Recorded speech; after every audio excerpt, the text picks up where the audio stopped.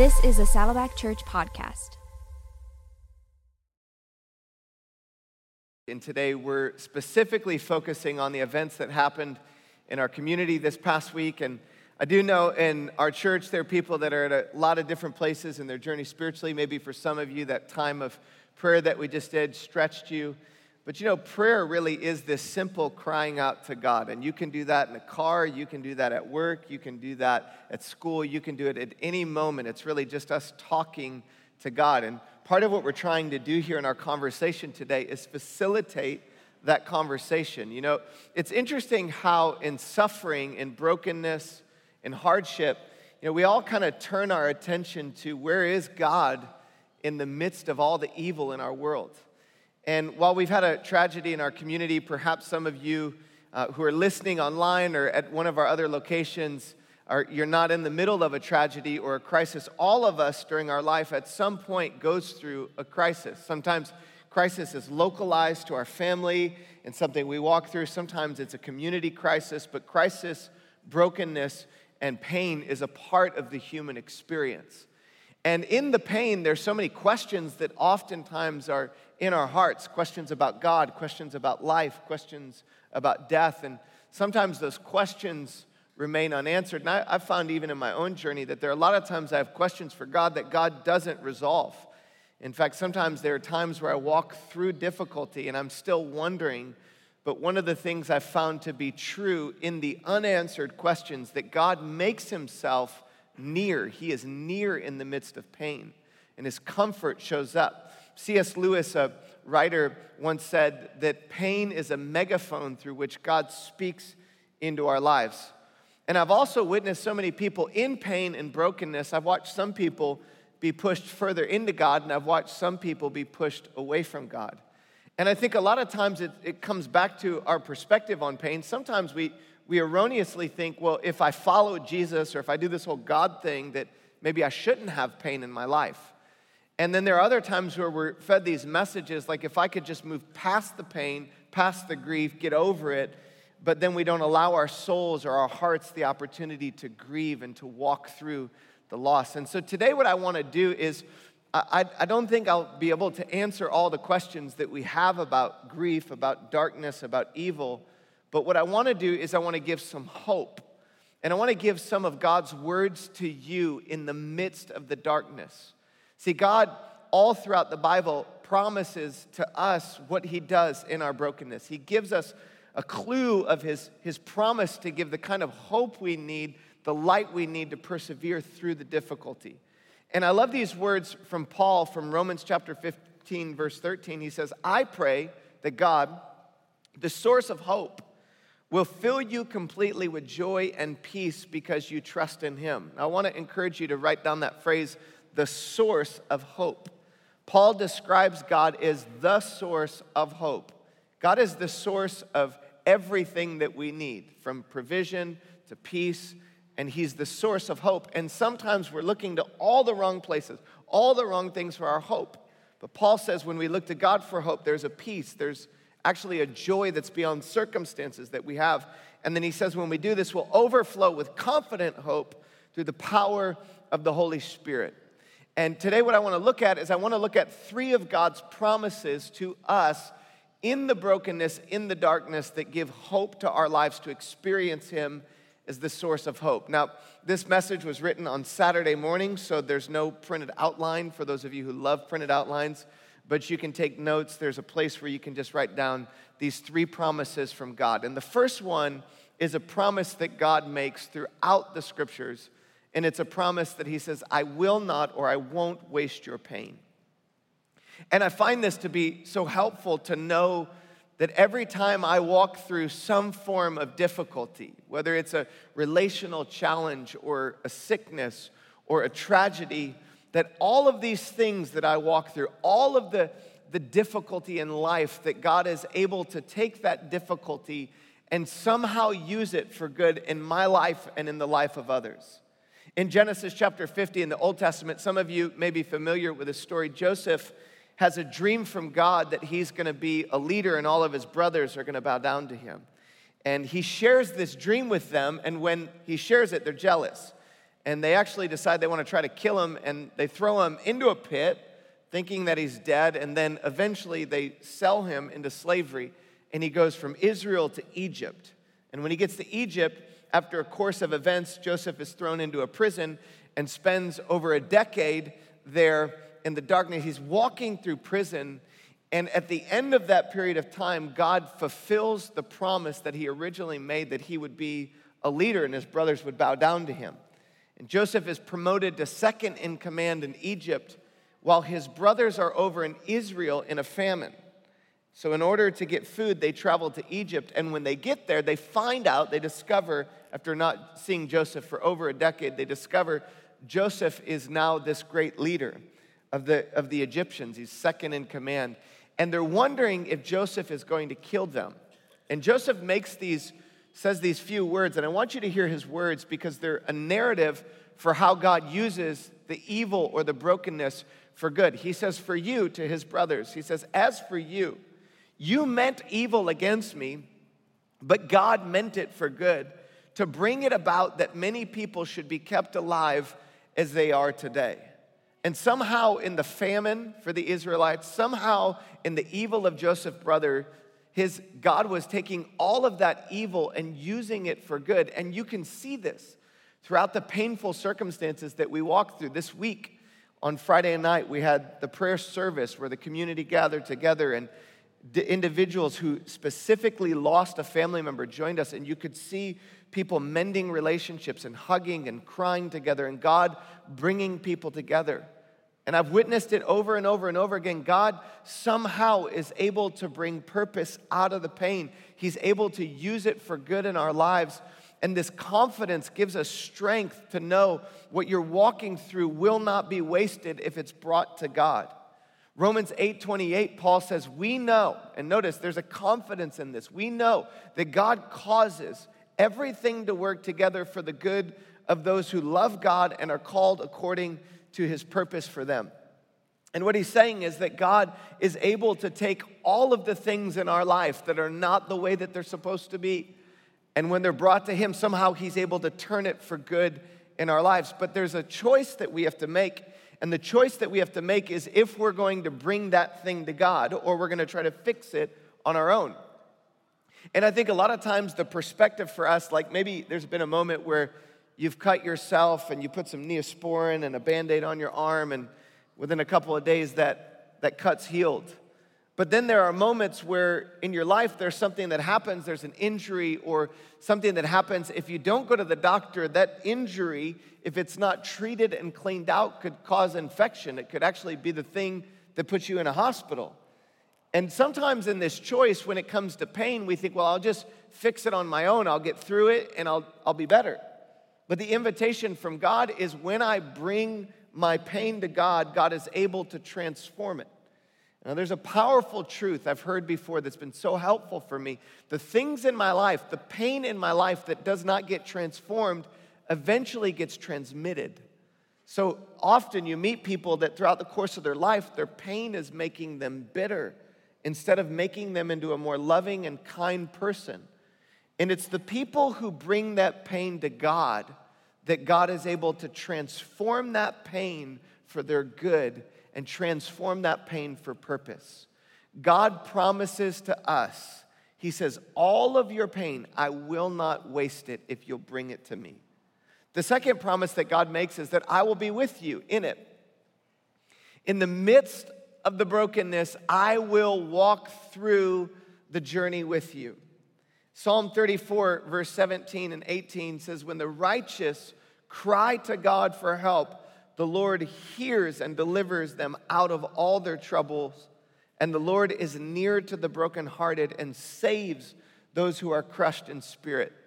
Friends, this is good news that God is near in our pain. God is near in our brokenness and is able to bring his restoration and deliverance through his presence of doing life with us. Psalm 23, this great famous psalm, King David, the shepherd who would lead his sheep through a valley, was familiar with dark valleys. And when he would walk through a valley, he had to deal with the uncertainty of wolves that would be around his sheep. He knew what it was like to be in darkness. And he makes this statement about the journey of life. He says, even though I walk through the darkest valley, the promise I hold to, the thing I cling to that helps me fear no evil is that you, God, are with me in the darkness. You, God, are with me in the evil. You, God, are with me in the brokenness. And that promise gives comfort to our soul to know that we don't have to walk through it alone. You know, the great tragedy, I think one of the great tragedies in COVID was the thousands of people that died or were isolated in a hospital room all alone. Nobody there around them. Just beyond the walls oftentimes would be family members praying. And that isolation, what it does to the human soul, the emptiness that we experience. But the promise of God is that you can be in the darkest valley physically alone by yourself, and I will be with you, he says. This is the promise that God makes more than any other promise in the Bible. It is, I will be with you. And so often when it comes to our understanding this journey with Jesus, sometimes there's so much that we talk about the death, life after death, and that's important, and we're going to talk about that in a moment. But one of the greatest offers that God makes to us in our relationship with him and the journey with Jesus is that we can do life with God right now with his presence. We don't have to do life apart from God. When my kids were little, they're 16, 14, and 9, so this doesn't happen as much now. But when they were little, oftentimes they'd have night terrors and they'd come into Stacy and I's bedroom and they would want us to help them. And so we'd pray for them and send them back to their bedroom. And then 5 minutes later, they'd come back and you'd pray for them again. And they'd go back to their bedroom. And after about 5 times, you're like, I just want some sleep. And so as a parent, what do you do at that point? You say, just lay on the floor right here next to the bed. And so we would make a little pallet, and the kids would lay down on the bed, or lay down on the floor right next to the bed. And within 10 minutes, the kids would be asleep. And the reason they would fall asleep so quickly is because that they were in the presence of mom and dad, and there was something about being with us that helped them in the pain, that helped them in the darkness. I want to encourage you today that you can cry out to God no matter where you are in your journey spiritually. You can cry out to God, and he will come near. If you draw near to God, he will draw near to you. If you seek him, you will find him. And he is not hiding from you. He is wanting to do life with you. And I think it's also kind of crazy to think about how often in our lives, in significant relationships, we kind of do life alongside of one another, but not together. I'm sure this never happens for any of your families, but sometimes in my family, we'll all be together and everybody's on a phone trying to eat a meal. Nobody's talking to each other. And you're like, okay, where's the connection here? All the things that were made to help us connect are not connecting with each other. And sometimes in life, we're like that in our journey spiritually. It's like we're with God in the same house, but we're not experiencing his presence. And I want to encourage you today to turn your attention to God and to call on him for help in the midst of your pain, to let him enter into that, to heal it and transform it, but then to walk through it with you, to give you the strength that you need. He says to us, I will be with you. You can have confidence that I will actually redeem your pain. You can have confidence that I will be with you. It's my promise to you. And then thirdly, the promise, he says, is I am coming again. And what this means is that in this life, we'll have trouble. In this life, we'll have struggle. But we can have confidence that this life is not all that there is. That there's a moment where this life will end. And our hearts will stop beating and we'll stop breathing. And every person will die physically in this life. But the offer that Jesus makes is an invitation to eternal life. And when we understand eternal life, it changes the way that we grieve. 1 Thessalonians chapter 4, verse 13, Paul says this. He says, and now, dear brothers and sisters, we want you to know what will happen to the believers who have died, so that you will not grieve like people who have no hope. Now, notice that Paul doesn't say so that you will not grieve. Grief is a part of loss. Grief is what happens when you lose somebody you love or lose something you deeply care about. and that grief comes into our souls. But Paul says there can be a kind of grief that comes with hope. And the reason that grief comes with hope, he says, since we believe that Jesus died and was raised to life again, we also believe that when Jesus returns, when he comes back, God will bring with him the believers who have died. So what he's saying is that there's a moment where you stop breathing. There's a moment where your heart stops beating. There's a moment where you go from this life to the next. And eternal life is this invitation from God to do life with him that starts now and goes for all eternity. This is so important for us to understand the message of Jesus about eternal life. The promise that God makes to us is this. I want you to write it down. Once life with God begins, it never ends. Now, this is so important. The moment that you make a decision to open your heart to God, to do life with God, the moment that life with God begins, the promise from God is that it never ends. So when Jesus makes a statement, he says, I am the resurrection and the life. He who believes in me will never die.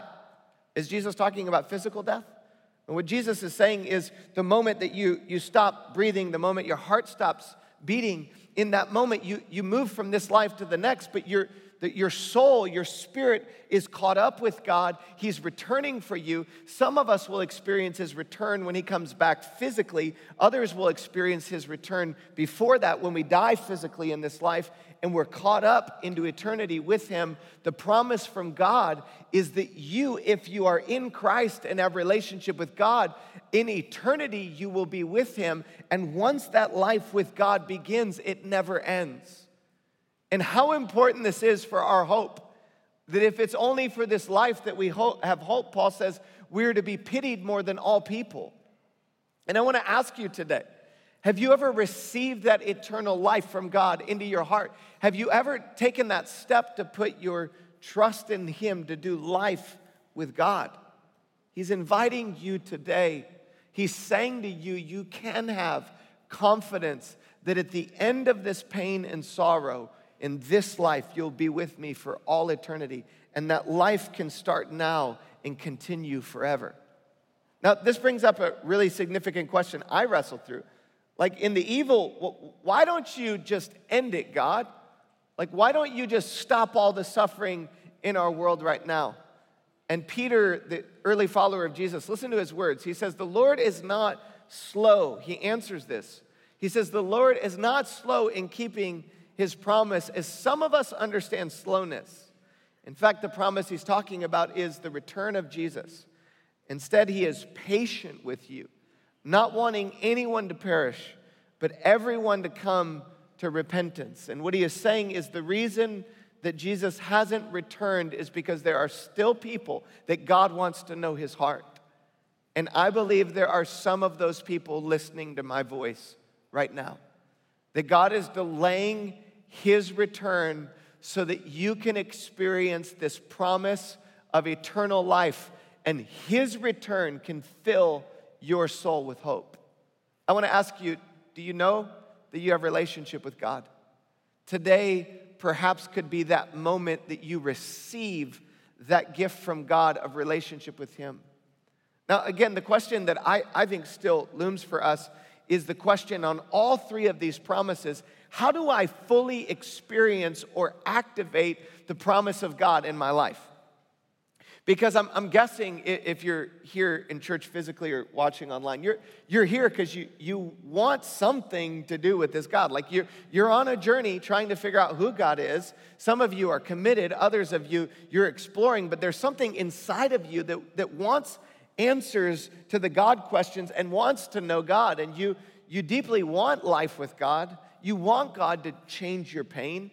And you want to have confidence of eternity with God. But the question is, how do I experience God's promises in my life? And I want to read just a couple of verses over you as we conclude our time. In 2 Corinthians chapter 4, Paul says he is writing and he's talking about his pain. He's one who almost lost his life. And in chapter 1 of Corinthians, he's talking about how he almost died.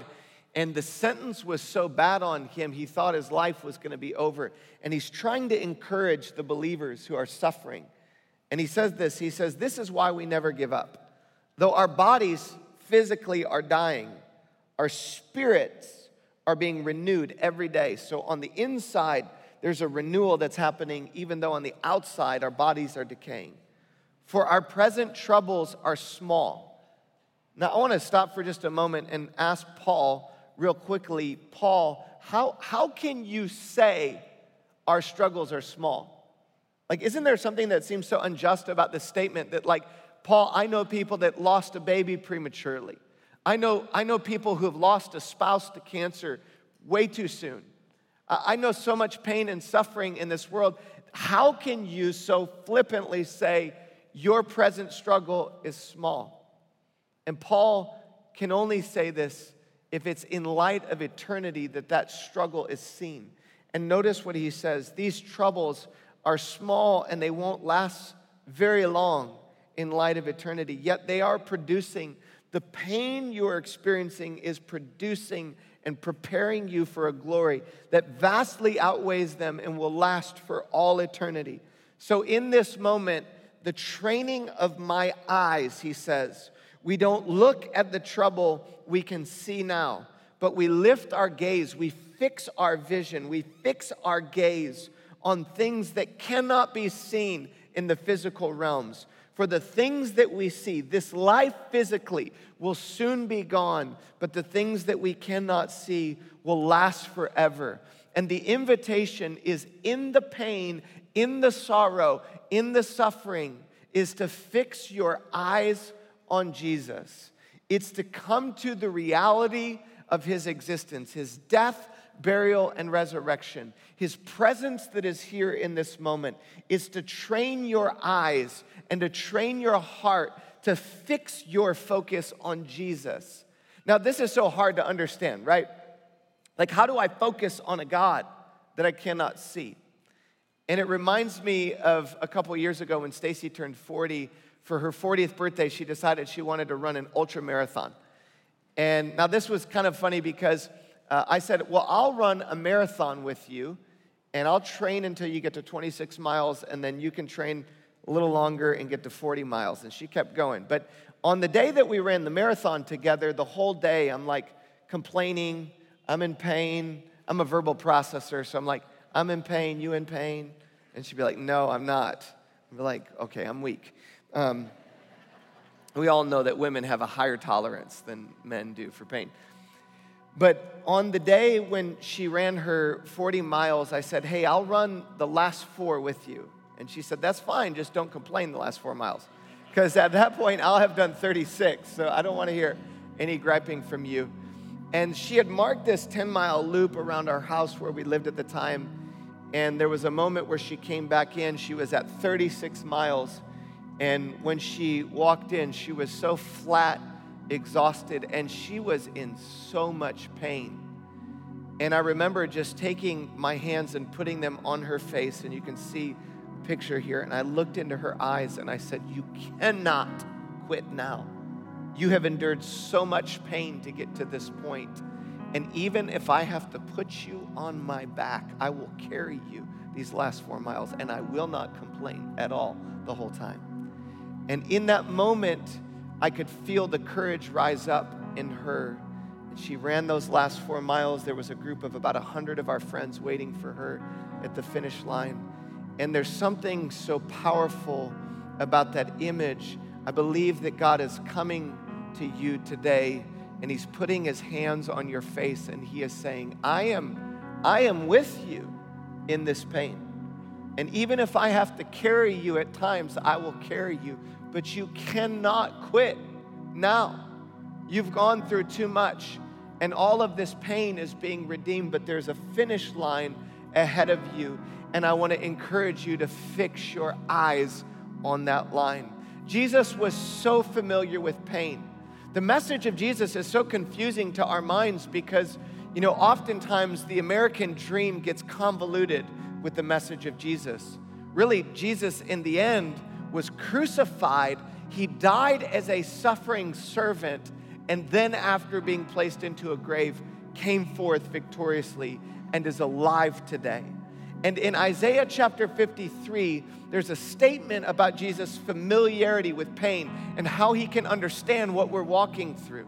It says this, it's a prophecy about Jesus hundreds of years. It says, before he came as the Messiah, he's prophesying Jesus coming, and it says, he was despised and rejected by mankind, a man of suffering and familiar with pain. And today I hope you can hear that. His voice to you would be, I know the pain you're feeling. I know how hard it is. I know what it's like to lose somebody you love. I know what it's like to walk through tragedy. He's familiar with your pain. He's like one from whom people hid their faces. He was despised, and we held him in low esteem. And surely he took up our pain, and he bore our suffering. Yet we considered him punished by God, stricken by him and afflicted. But he, Jesus, was pierced for our transgressions. So he stretched out his arms on a cross and had nails in his hands. He had a crown of thorns in his head. He was beaten across his back by soldiers. He was pierced for our transgressions. He was crushed for our iniquities, and the punishment that brought and brings us peace was on him, and by his wounds we are healed. And this is the message of Jesus. He suffered so that he could enter into the human experience so that we don't have to do life alone. I'm so grateful today that we have a God who understands our pain, who transforms that pain, walks through it, and because he went through death and resurrected from the dead, that we can have confidence that he will return again. And I know that there are some of you that you don't have that confidence today, and you're doing life apart from God. And there's an invitation to do life with God right now in this moment. I want to ask you, I want to encourage you, I want to challenge you to receive this invitation from God to do life with him. I'd like to invite you to bow your heads for just a moment. And if you are here today or you're joining online and you're just kind of on this journey spiritually, not really sure if you know God, not really sure if you're doing life with him, but there's something inside of you that is stirring to say, I want to do life with God. You can take that step right now in this moment. And to do so, I want to invite you to pray a prayer in your heart. And in that moment, you're beginning this journey with Jesus at a whole new level. And you can say to him, Jesus, I believe that you died on a cross for my sins. I believe that you conquered the grave. And I want to do life with you. I want to ask you to come in and change me. I want to ask that you'd forgive me for my sins and brokenness. And ask that you'd heal me from the inside out. And today, if that's you, if you are saying, I want to do life with God, I want to surrender, I want to follow him, the count of 3 across our room, I just want to ask you to slip up your hand as a way of saying, today I want to do life with God. I want to begin that journey with Jesus. 1, 2, 3. Just slip your hands up today. Anybody who's saying, so we can see. I see multiple people. Anybody else today saying, I want to do life with God. I want to journey with Jesus. God, we thank you today for those who are making decisions to journey with you, to do life with you. And I pray, God, that you would help us walk through this experience of life in the brokenness with you, not alone. In Jesus' name I pray. Amen. Amen. Thank you for listening to this weekend message from Saddleback Church. If you like this, please consider leaving a rating or review for this podcast. The Saddleback Church Weekend Message Podcast is a part of the Saddleback family of podcasts. Visit saddleback.com/podcasts or search for Saddleback Church in your favorite podcasting app to see more great podcasts from Saddleback. For more weekend message resources, visit saddleback.com/message resources.